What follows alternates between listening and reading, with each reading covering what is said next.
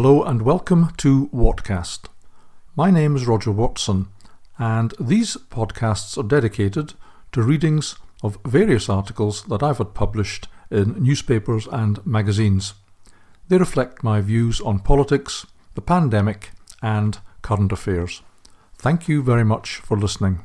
And the Nobel Prize goes to, this is my column for Unity News Network of the 15th of December 2023.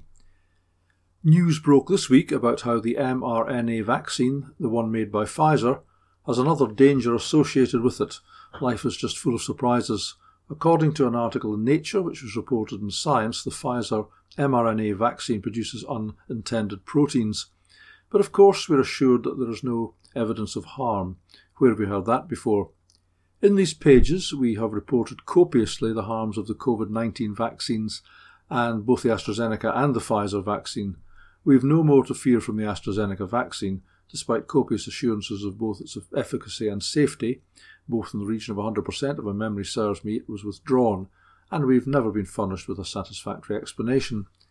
The effects of the AstraZeneca COVID-19 vaccine, as devastating as they were for some people, were short-lived. If you survived the first few weeks after taking it, you were unlikely to suffer further effects, but were almost as likely to catch COVID-19. Likewise, if you suffered a side effect, you were unlikely to suffer again as a result of the vaccine. Mind you, these are still early days, and for those who died, they can only die once. But not so with the Pfizer COVID-19 vaccine. Unlike the AstraZeneca vaccine, which acted more like a classic vaccine in that it introduced an antigen which then raised antibodies, the Pfizer vaccine introduced a strand of mRNA, which was used as a template to make the COVID-19 virus spike protein, to which antibodies were then purportedly raised. However, in common with the AstraZeneca vaccine, the Pfizer vaccine also lacked efficacy. However, the Pfizer vaccine did share one property with the AstraZeneca vaccine. It also led to disabling side effects and deaths, many caused by stroke. Moreover, the Pfizer vaccine is the gift that keeps on giving, and it is now common knowledge the spike protein persists in some people long after the vaccine has been administered. The spike protein is also widely distributed around the body. Dr. Neil McRae and I explain in the Daily Sceptic the mechanism whereby this probably occurs and why it is so harmful. Sadly, some recipients of the Pfizer COVID-19 vaccine are probably sitting on a health-related time bomb. Some fear that these proteins could also lead to autoimmune disease and cancer. Now the Pfizer vaccine has another surprise up its sleeve. It produces unexpected proteins. The exhortation that there is nothing to worry about is fatuous. Any schoolboy and schoolgirl who does GCSE biology knows that unexpected proteins, more commonly referred to as foreign proteins, are likely to raise an immune response. This is the body's natural way of dealing with foreign proteins, and it is not without its consequences. Clearly, if such foreign proteins are encountered in the blood and mopped up before invading other organs, then this is good.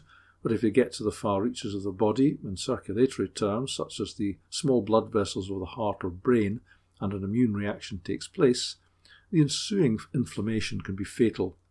But the best is yet to come. It now transpires that the mRNA used in vaccines and other experimental mRNA therapies has one of its constituents, known as bases, uridine, replaced by a synthetic analogue pseudouridine.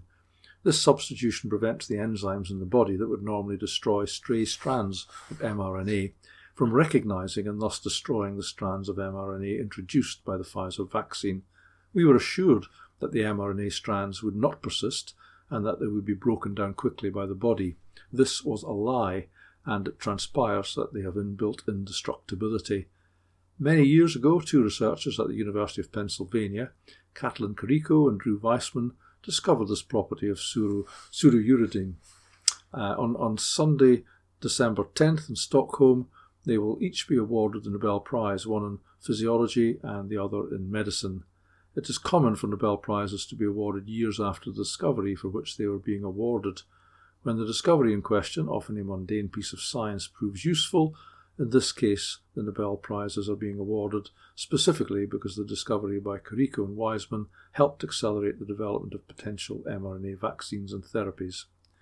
Thus, two people who, however unwittingly, helped to create a technology which has inflicted disability and death on thousands of people are awarded the highest prize in science.